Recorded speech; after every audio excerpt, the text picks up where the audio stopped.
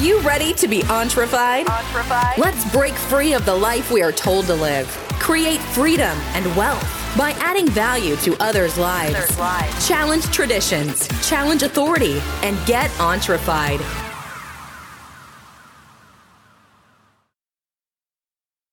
Hey guys, this is Jeff. On today's podcast, I'd like to talk about a few things.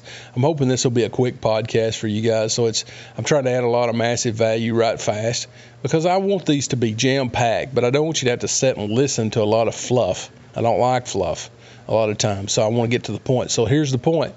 Some of the things I'd like to talk about is the difference between saving and investing. Now, these are just my opinions, not necessarily factual, but I think in my life, it applies to my life. It might not apply to yours.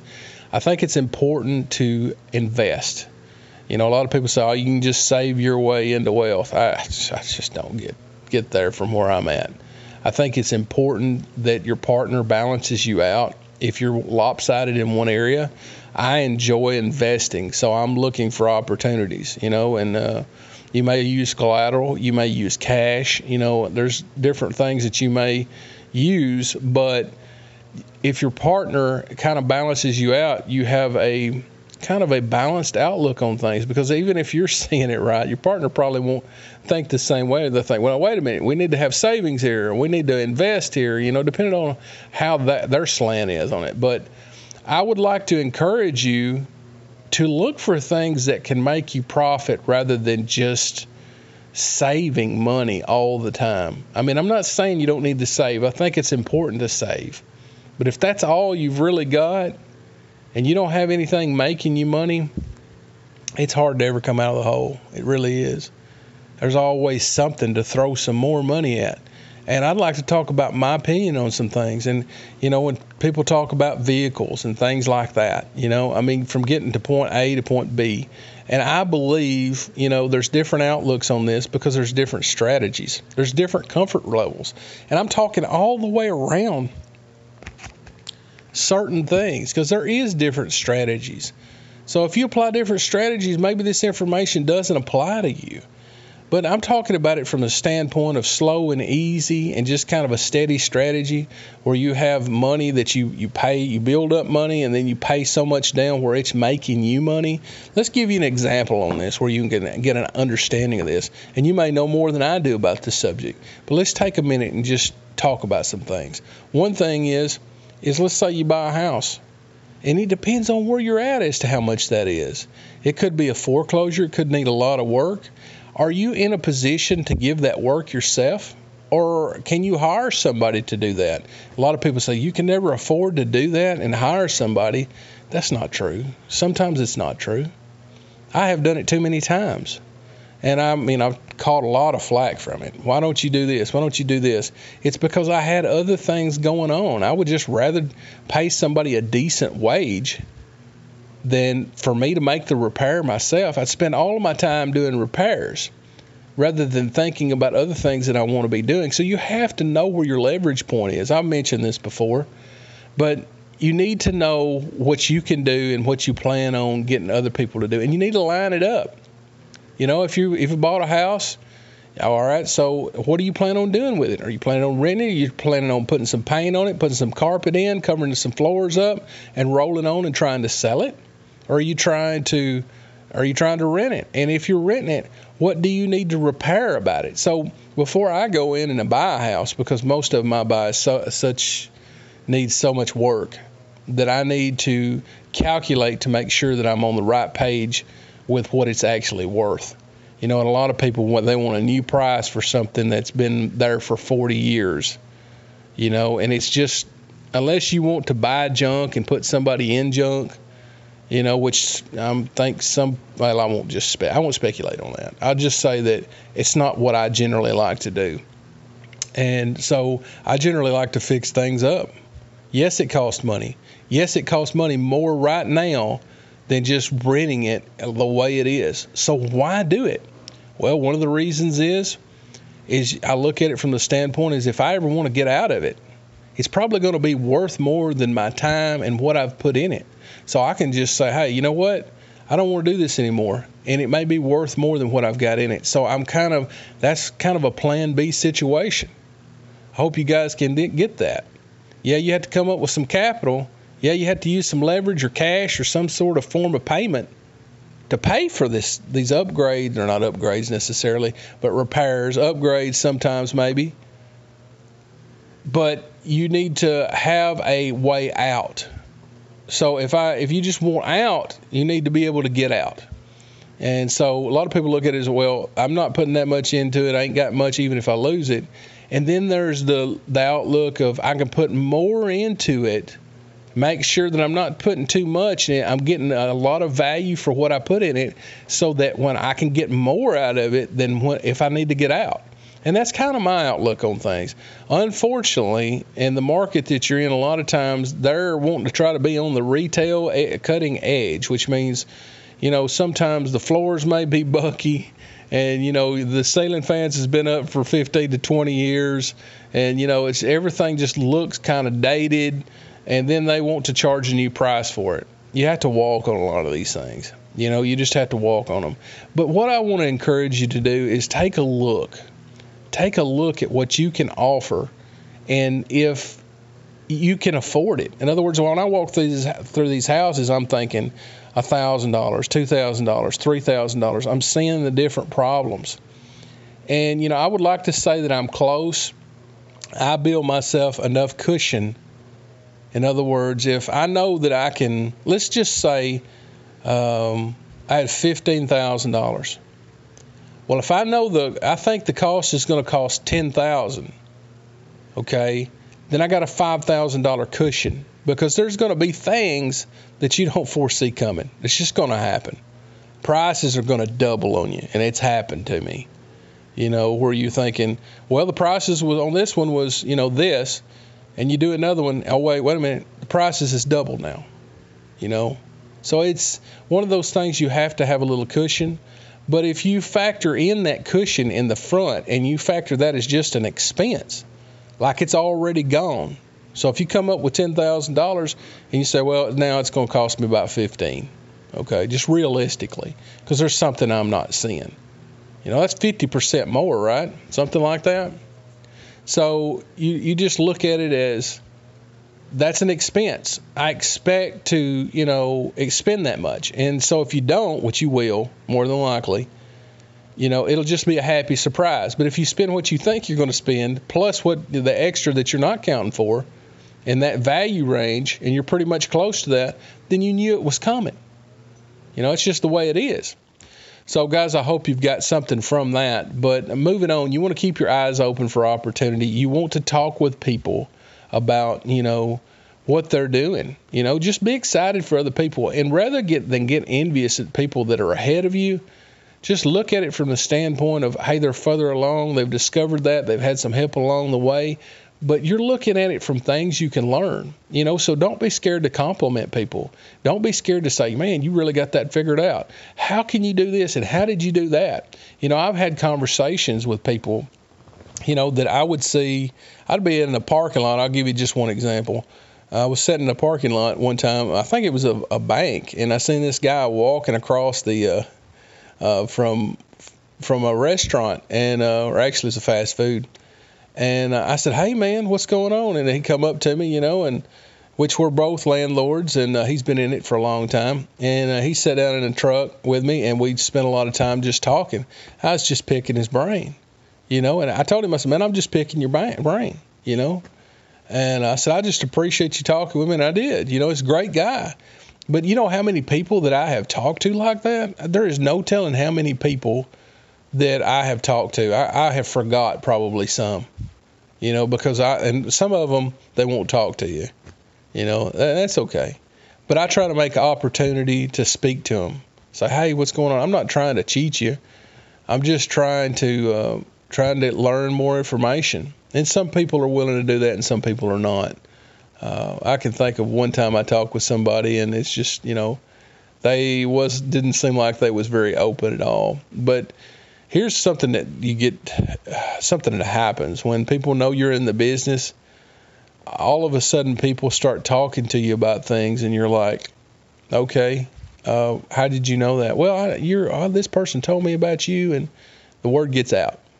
So if you treat people, it's the same thing if you treat people good, you're going to see that other people, they're going to recognize that. But I hope I've gave you some things that you can think about, but look for those opportunities and study up. I mentioned that before, but study up on the areas that you're interested in. Find a mentor. Oh my, that's really, really, something that you need to do. You need to find somebody that's already done it, that's already been there. And here's the thing. You're going to have some learned experiences. So if you're comfortable, a lot of people will say something like this. If you looked at the worst case scenario and you can live with it, then it's probably a pretty good investment. So you can look at it maybe from that angle. But what it boils down to is after you study, you have to go out and do something. You have to go out and do something. That's the difference between theory and application.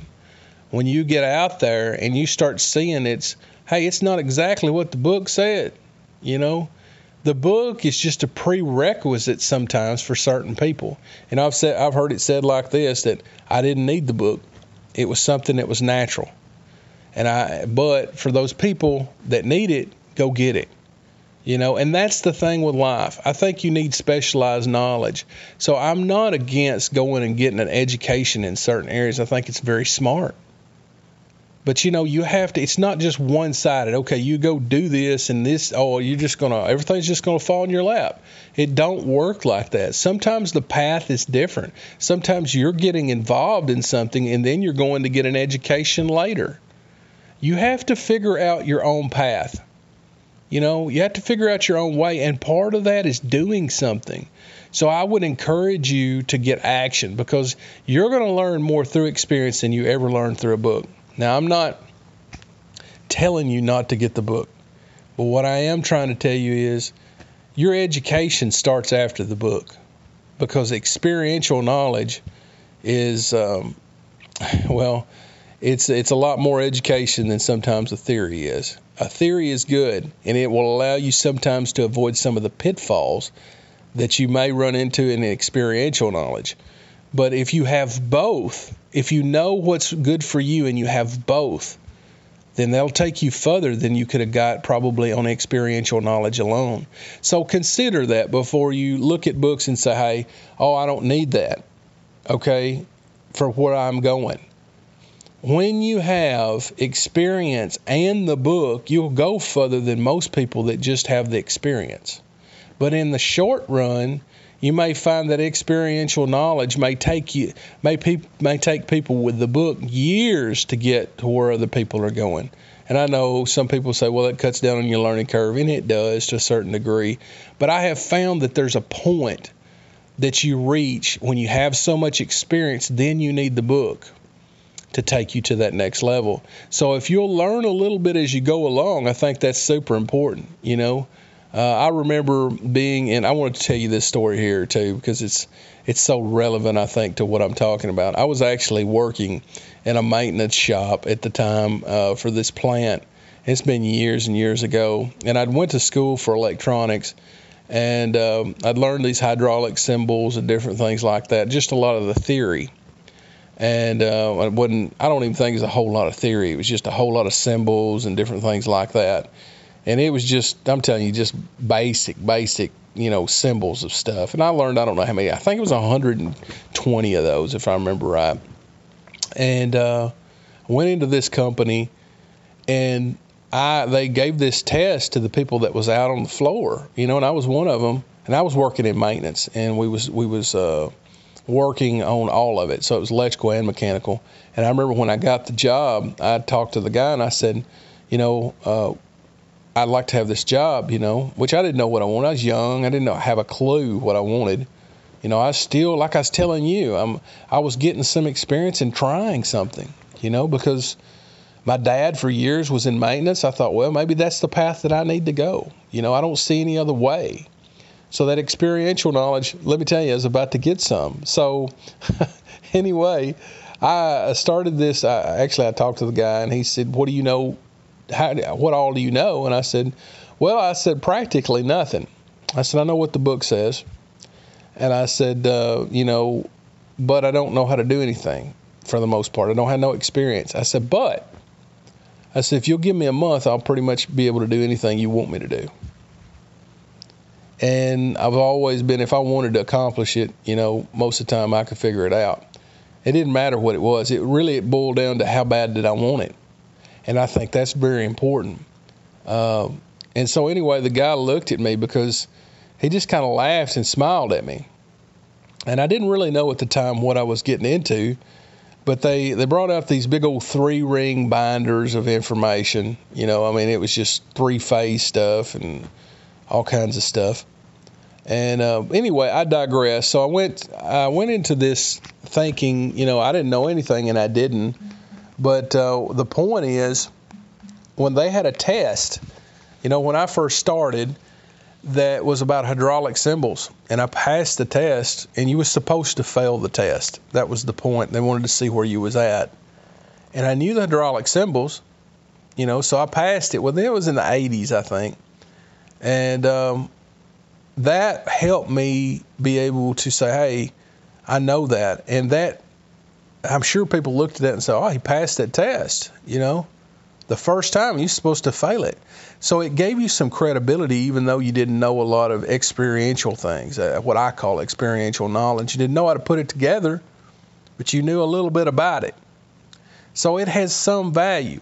Well, anyway, as the plot thickens, so to speak, I run into a guy that was really smart, and he'd been, a farm hand and things like that, and he'd been working in maintenance, I don't know for how long. And it just dawned on me, because I try to look at things the way they are rather than just how you're told to look at things. And I noticed that it was probably going to be years before I got to where he was at, even though I had the book knowledge. And so I followed behind him. And, it's one of those things, just recognizing where you're at.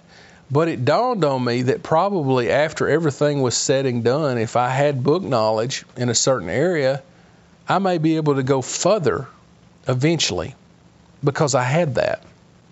But the point of the story is they don't always equal out right now. But if you start putting the book with experience, and you know what actual good information is, because there's a lot of stuff that people will tell you, oh, well, you need this or you need this. This is the knowledge you need, and it's not really pertinent to what you need. It's just part of the process. You got to go and get it done and move on, because people, well, let's just be honest, they really don't know what you need. And as my wife has told me before, you don't know what you're going to need. You never know the knowledge you're going to need in this life. So if you learn it, you may know it for some time that you need to know it. So, guys, I hope you've got something from this. I was expecting this to be a really short podcast, and it's turned out to be a really long podcast. So I apologize for that if it's not just super great value, but that's what I try to give you guys. I try to give you things that will just absolutely great value. But if you get anything from this, let me recap some things. Just out of the gate, let me just tell you this. Look at the opportunities that you have and weigh what you're going to have to do to get into a business, how much it costs, all these different things, how much sacrifice you're going to have to give. And I'm talking about time away from your family. I'm talking about time that you spend doing something you don't want to do. Are you passionate about it? Is the juice worth the squeeze? In other words, what I'm getting at is it going to be worth it getting involved with this? Because I'll be honest with you, I think I have some things right now that I could do that would make me even more. I see it. I seen it somewhere. I seen some things, and I was like, oh, I could get into that business. I could get into that right now. I don't want it, because I know what I want, and it's not that. Now, would it generate more? Yeah, I'm pretty sure it would. It may be a lot more. But I factored in what I want for my life, and that's important. You need to factor in what you want. What is important to you? Where are you going? What's right for you? It's not what Bill Gates wants. It's not what Warren Buffett wants. It's not what a lot of people want. It's what you want. You're going to have to be the one living with the decision in your life. It's good to glean information from somebody, but in the end, a whole lot of this is action. You've got to learn to take action. This mindset, it's great to have that. Combine that with action, these principles and habits and tips and tricks. Combine it with what you're actually doing. But I want to encourage you to get started. Take action to a small degree, and look at it like this. What can I afford to lose? I know that sounds bad. It sounds really bad. Because a lot of people say, I can't afford to lose nothing. Well, sometimes you can't afford not to. Because if you don't get involved, you're not going to have that opportunity.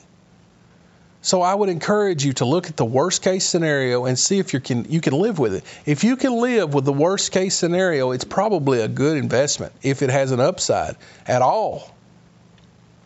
Guys, I hope you've got something from this. We'll see you next time. Bye-bye.